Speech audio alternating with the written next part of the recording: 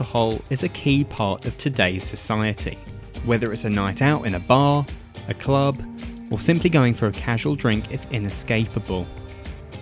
If you have an alcohol addiction, or you are trying to recover from alcoholism, that can make things both daunting and incredibly challenging. If you want to have a night out, without the pressure of booze being around you, the options are quite limited. But in December 2018, Chelmsford became home to Essex's only non-alcoholic bar, Abstinence. The woman behind that venture is Wendy Sillett. The inspiration behind Abstinence lies with Wendy's own battle with drink, a battle that reached its tipping point and very nearly brought her to her knees. Throughout the alcoholism, there were struggles with mental health, and it also had a damaging relationship with people all around her. But a run-in with the police was the wake-up call that she desperately needed. Here we are today, and Wendy is 4 years sober and has opened the bar to serve as a social space for people who want to go out without the pressures that alcohol brings. Whether it's people who are in recovery themselves, people who don't drink for religious reasons, it can be literally anything. Abstinence has proved to be a very important location in the city. But opening a new business doesn't always go smoothly. Wendy is finding that out now, as mounting financial costs are proving to be a threat to the bar's future. Brought to you by Essex Live, this is Humans of Chelmsford. And this is Wendy Sillett's story.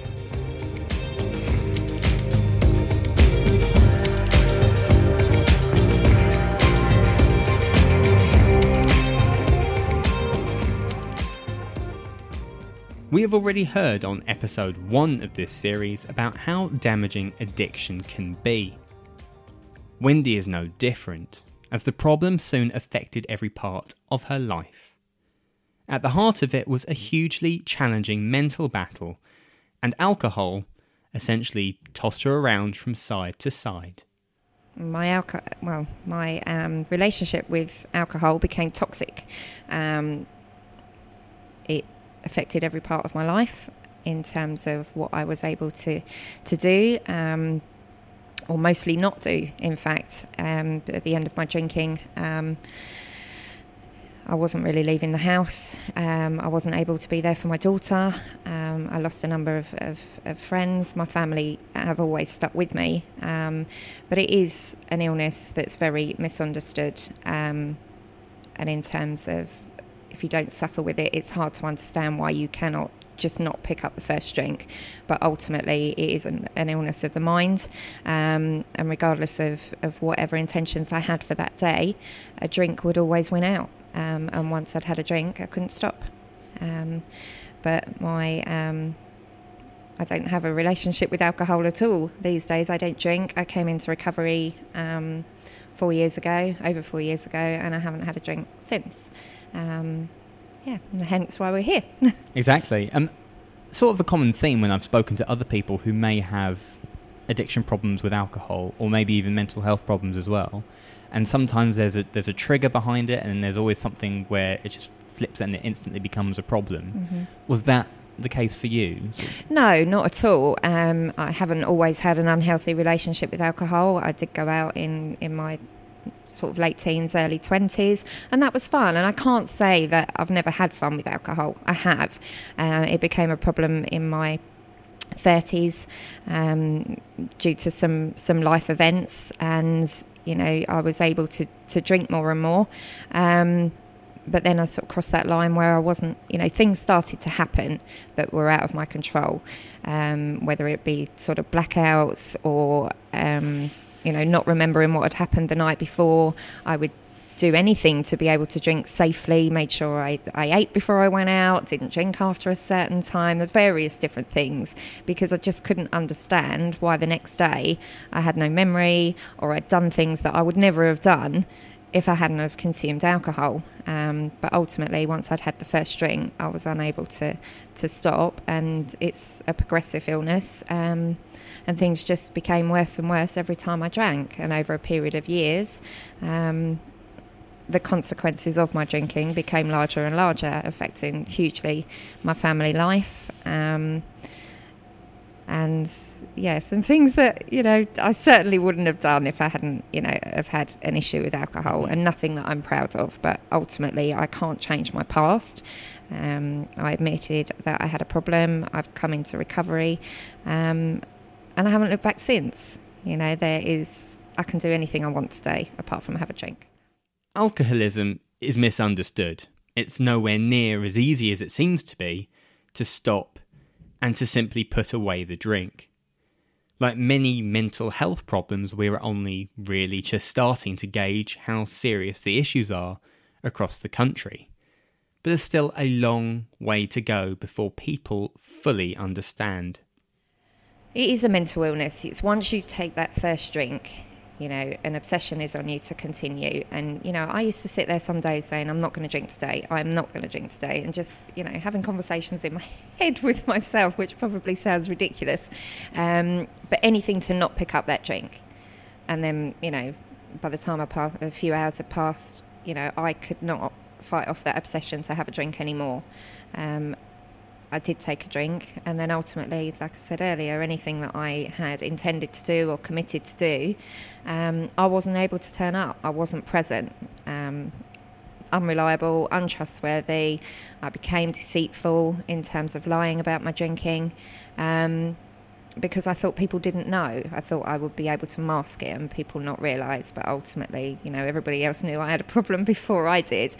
And it took a number of, I would say, years to come to that conclusion that, it was always somebody else's fault, or if this hadn't happened, I wouldn't need to drink. But the reality is I would drink whether I was happy, sad, good news, bad news, anything to justify picking up a drink, because for a time that allowed me to forget or mask over certain things that had affected me.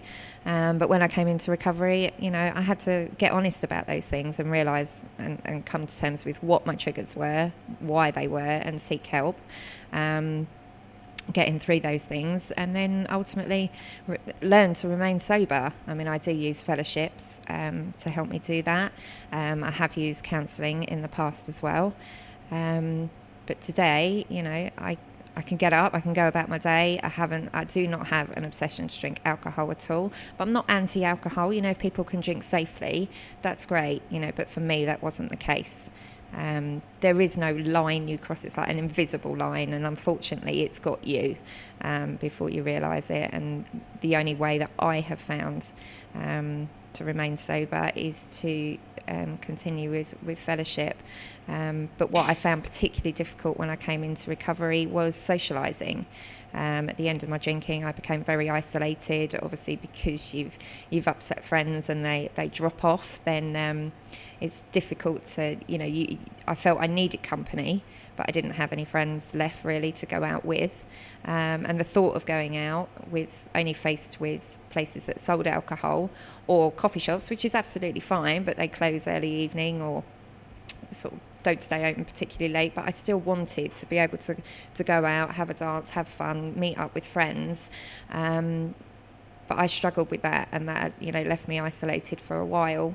And recovery has helped me do that. It's put me in touch with, not everybody that I'm friends with is in recovery, but there are sort of other avenues that people have travelled that has led them to make the choice not to drink. So I have a huge circle of friends that I go out socially with in recovery and out of recovery. And when we go out, I feel quite safe to go into a licensed place.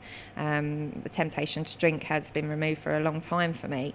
But I know how difficult that struggle was, and that's why really I wanted to create abstinence and have a safe social place for people to come who choose not to drink for whatever reason.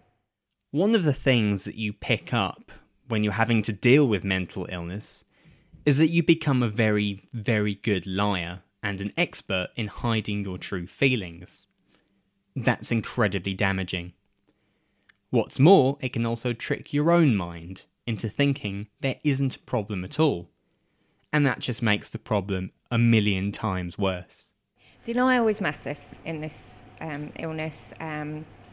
You can have low self-esteem massively, and the guilt that I did have over things that I did and the way that I treated people was huge, and for a long time that kept me drinking, because I couldn't deal with that guilt. Today, of course, I still have regrets over, some of the things that I did, and the way that I behaved, that, quite cringeworthy at times. But ultimately, I realise I can't take those things back. The only way I can make amends to people that remained in my life and new people that have come into my life is that, today I don't drink, I'm trustworthy. When I say I'm going to do something, I'm going to do it, I turn up. But I believe this is the only illness that will tell you that you haven't got it. So, I would think, that's okay. It's okay to drink today. And you mentioned guilt. I mean, I was constantly trying to create a mask in front of other people that I was okay outwardly. I didn't want people to see that I was failing, and that's how I felt it was. I felt like I would be the only mum that had a problem with drink, and didn't have the courage to seek help elsewhere for some time, because I didn't realise so many people suffered as a result of addiction to drink or drugs, and once I came into recovery and realised I wasn't alone, that allowed me to get honest, I think, and realising that it is an illness as well, was something that I really struggled with previously, because it was, well, why can't I do this? I go to work, I have the best of intentions, I'm honest, and I was in terms of, the love that I had for my daughter and, my family and friends around me. However, I was deceitful in terms of trying to hide everything, whether that was drink, whether that was the way I felt, whether that was knowing that I'd done something wrong and trying to cover it up so that people wouldn't find out. But guilt, or carrying the guilt these days, isn't going to do me any favours. I have a choice every time I wake up. It's even, life isn't easy, just, the same as it is for everybody. We've all got our life struggles, whether that's financial, whether it's relationships, whether it's jobs, many different things. But I can have a choice whether to get up, keep going, see the positive in everything, which I do try to do, which, it can be hard sometimes. But I know today that the life that I have is so much better than the one that I was in at the end of my drinking. I don't know whether I would still be here if I hadn't come into recovery. And, that is the honest truth. It destroys lives, it destroys families. But it can also be, a family recovery as well. I've been privileged enough to see enough people that have come into recovery that I'm around, that, I've seen them get their life back on track, make friends, get back to work, be reunited with family members, which is an absolute pleasure to see, and see people's life, their eyes light up, because something that I've witnessed in the past, including my own, the person is there in front of you, but their eyes are dead, their soul is dead. They don't know which way to turn, and for a lot of people that can be suicide, it can be institutions, or if the drinking has led to a life of crime, then obviously prisons is something, or a route that can be travelled as well. There's nothing more than I want to see people get well. So how do you break out of the cycle? In essence, you need a huge wake-up call to jolt you into action. That could take any form, but it's unlikely to be a pleasant one. For Wendy, it was a run-in with the police, after she was arrested for being drunk in charge of a vehicle. She wasn't actually driving, she'd left her car in a Tesco car park and had walked back to it to get cigarettes, but staff ended up reporting her to the police. What was the turning moment, if you like, the turning point where you've suddenly realised I've got to change the way I'm going about things and really tackle this problem head on? With my drinking, an arrest actually, which is not something I'm proud of at all, and I laugh, and it's not funny, but actually it's arguably the wake up call. Yeah, you needed, it was really. The wake up call, and for many there's people that have done far worse, and there's people that haven't done some of the things that I've done. But we all reach that turning point, I think, where we can't go on. We can't live with alcohol, and we can't live without it. But it's then about sort of putting every effort into finding a way to stop drinking. And then, for me, it wasn't putting down the drink that was difficult. It was then dealing with the emotions that were left.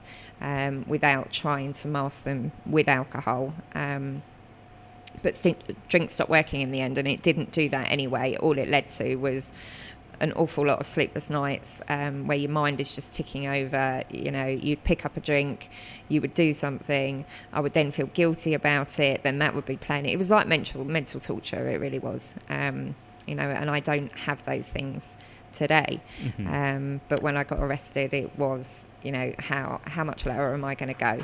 I need to seek help, which I did. Mm-hmm. And it's been about trying to tackle life head on ever since. I've been back to work for a few years now. And then that has enabled me to, for a couple of years, be planning the bar, which we've now done. And hopefully we will find a way to keep it open. Yeah.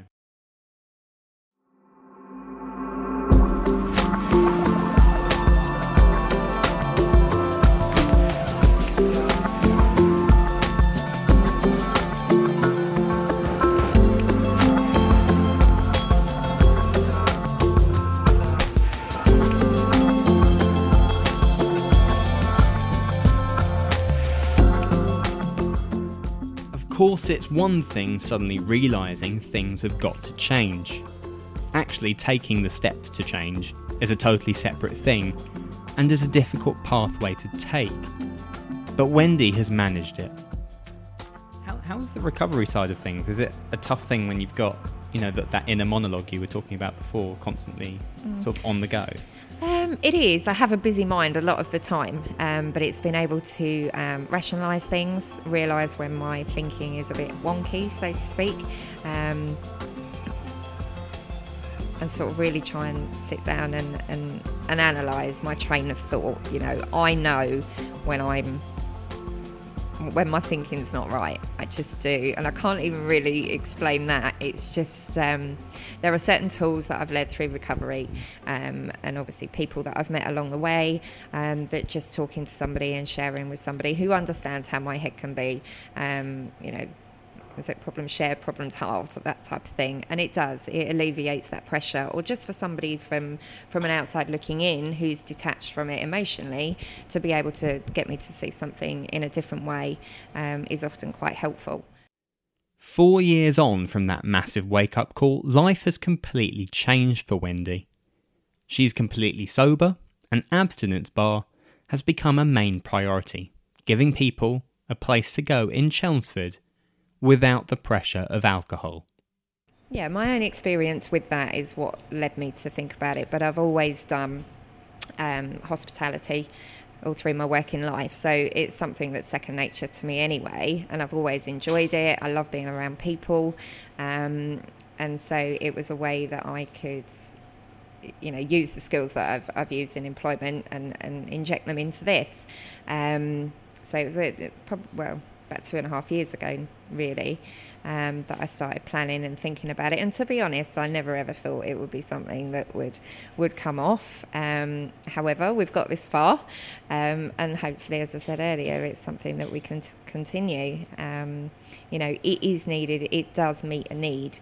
I realise it's a niche market, so it was always going to be a challenge from a business sense.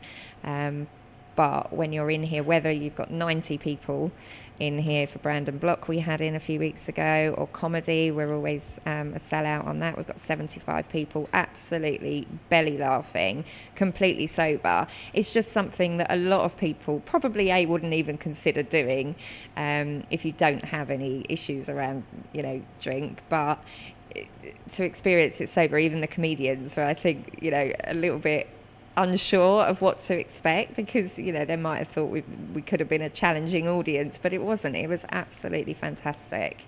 And we have loads of different events here, whether it's jazz, we have Jazz Cafe, We have salsa, we have LGBT, we've had an autism cafe recently, and we're trying to work closely with local charities under the same sort of umbrella, whether it be drink and drugs or mental health, just to, hopefully make the safe space available to people who need it.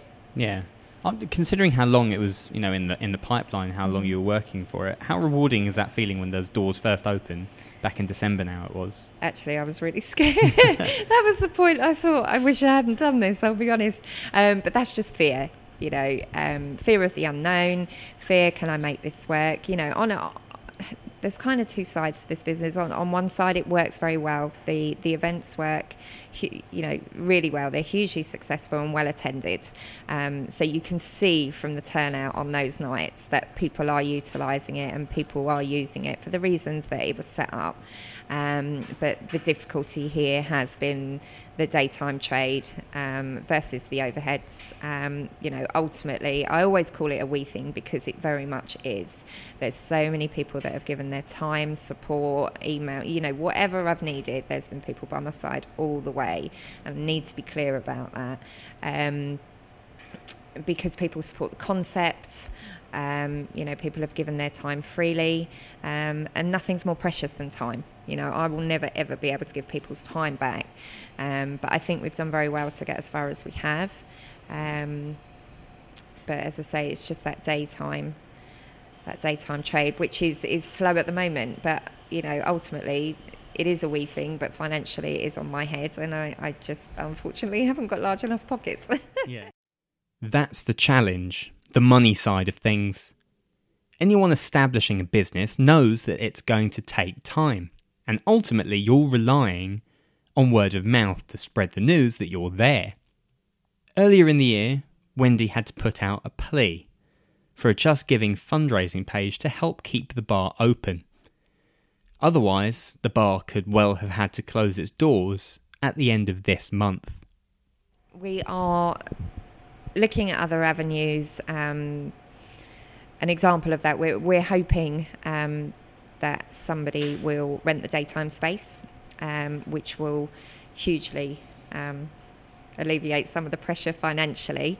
So that's something that there's some things that I can't say at the moment because they haven't come off. Ultimately, we're hoping that whilst those talks and communications are in place, that we can raise enough money from the fundraiser and some other private events that we have going on this week. And we've got the Sausage Stock Cafe on Easter Sunday and Monday, that they will generate enough funds to sort of keep us going while we hopefully can put in place a longer term solution to keeping us open. But it's never been about greed.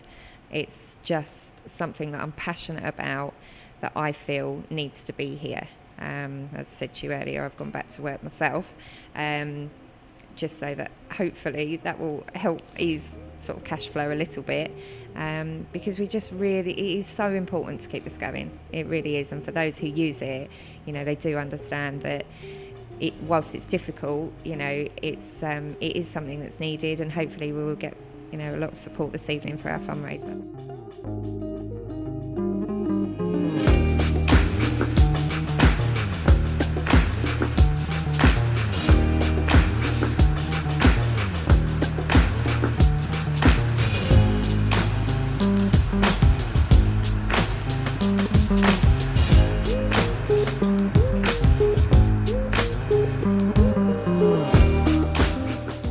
When people hear the term non-alcohol bar, they might make the mistake of thinking it is a place solely for people in recovery, but that's not the case.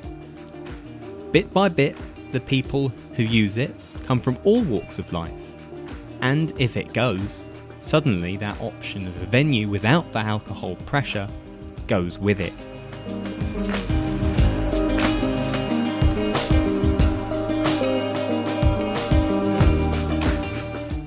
Yes, my personal experience is recovery, and that's where the idea has been created from, and my struggles. But certainly it's not a recovery-based business. It is open to anyone, and we'd like to include anyone. We do have customers of all ages and interests, which is why we run such a varied calendar of events anyway, to appeal to the widest range of people. But whether that's sort of jazz cafe on a Sunday evening, last night in fact most of the people that came hadn't even been in before, which was lovely. It was lovely to see lots of new faces. But I think today it's yes, obviously my own experience is recovery, and it's really important. That's not what it's all about. That's just for me. But, you know, a lot of people do choose not to drink today. I mean, I know we've seen reports and statistics that suggest 16 to 25-year-olds are moving away from alcohol, which is fantastic. You know, we do have a younger crowd that comes here, and it's great to be able to educate, if you like, and show that you can still come out and have a dance or enjoy comedy or whatever the particular event is, that you can come out, you can be yourself, that people are confident enough within themselves to get up on the dance floor and do that sober and not worry about what people are thinking or not be pressured. And I think that's the other thing when you sort of tend to go out into licensed premises, that, you know, go on, you'll be all right, go on, you have one, or, you know, and being here absolutely takes that pressure away because there's no alcohol to be sold. Yeah, I think there's many different reasons why people choose to stay away from alcohol today, or certainly sort of cut back their intake of, because, you know, it is reported, you know, obviously health issues. I think people as a culture, you know, we've become more health conscious about what we put into our bodies, and I know certainly with sort of gyms and the programs that they run, even if it's for a 3-month period, that you might find somebody who's not drinking for that period but still doesn't, you know, want to stay in on a Friday, Saturday night. They'd like somewhere to go, but they can come and do that without the temptation of having one, where ordinarily if they go into a licensed premises, maybe they would give in to temptation on that occasion. But certainly, you know, whether it's religion, health, age, mental health, there's many different reasons why people choose not to drink today. And this space does give people an alternative choice, and I think that's what's important. You know, when you look around the town, there is so many licensed premises, but where do you go if you don't want to drink? Mental health continues to be something that plenty of people up and down the country and across the globe struggle with. Wendy is someone who has managed to come out of the other side. So what advice would she give for anyone who may be struggling themselves? That is a tough one, because to be honest, with the illness that I suffer with, as I said earlier, it will tell me I haven't got it. It will tell me it's okay. And it will be different this time when I pick up a drink. But ultimately it never was, and it got worse. I think if people are at a turning point where alcohol or drugs is becoming, you know, it's causing consequences in other areas of your life, then maybe, you know, you're not an alcoholic. Maybe you're just a heavy drinker, and there is a difference. However, you know, it's, you know, I've seen people die of this.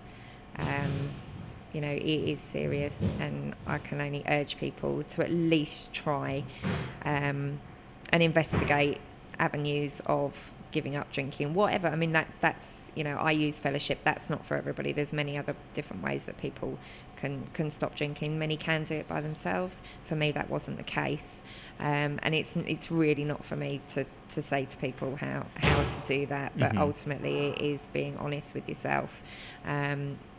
You know, I think there's posters, you know, if alcohol's costing you more than money, which it was for me, then that was definitely a point that I needed to look at the harm that I was causing, not only myself but other people around me. Yeah. And linking back to the bar, of course, shows how important it is to have people around you and with you, supporting you.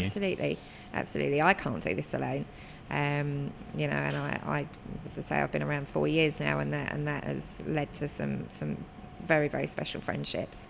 But it also allows me to, you know, I have confidence in myself today to feel that I have something to offer, which is something that I never ever felt. So whether it's, somebody calling me, sometimes it always takes me by surprise if somebody rings and asks me for help, because that is certainly something that didn't happen in my past, because I couldn't be trusted to turn up on time. But today, as I say, I can make commitments, and I can try and be there for others as they have been for me along my journey. Yeah, exactly. And with that, I'll bring this episode to a close. And thank you once again, Wendy, for coming on and obviously talking us through your story. And I'm sure I'm not the only one in thinking that it's a huge path that you've been on, and a really impressive transformation that you've been through as well over the last few years, and opening up this place as well to help out others who may be in the same situation, or for people who just want that alternative night out, basically. So wish you all the best with the bar, and also with anything that's left to come. Lovely. Thanks.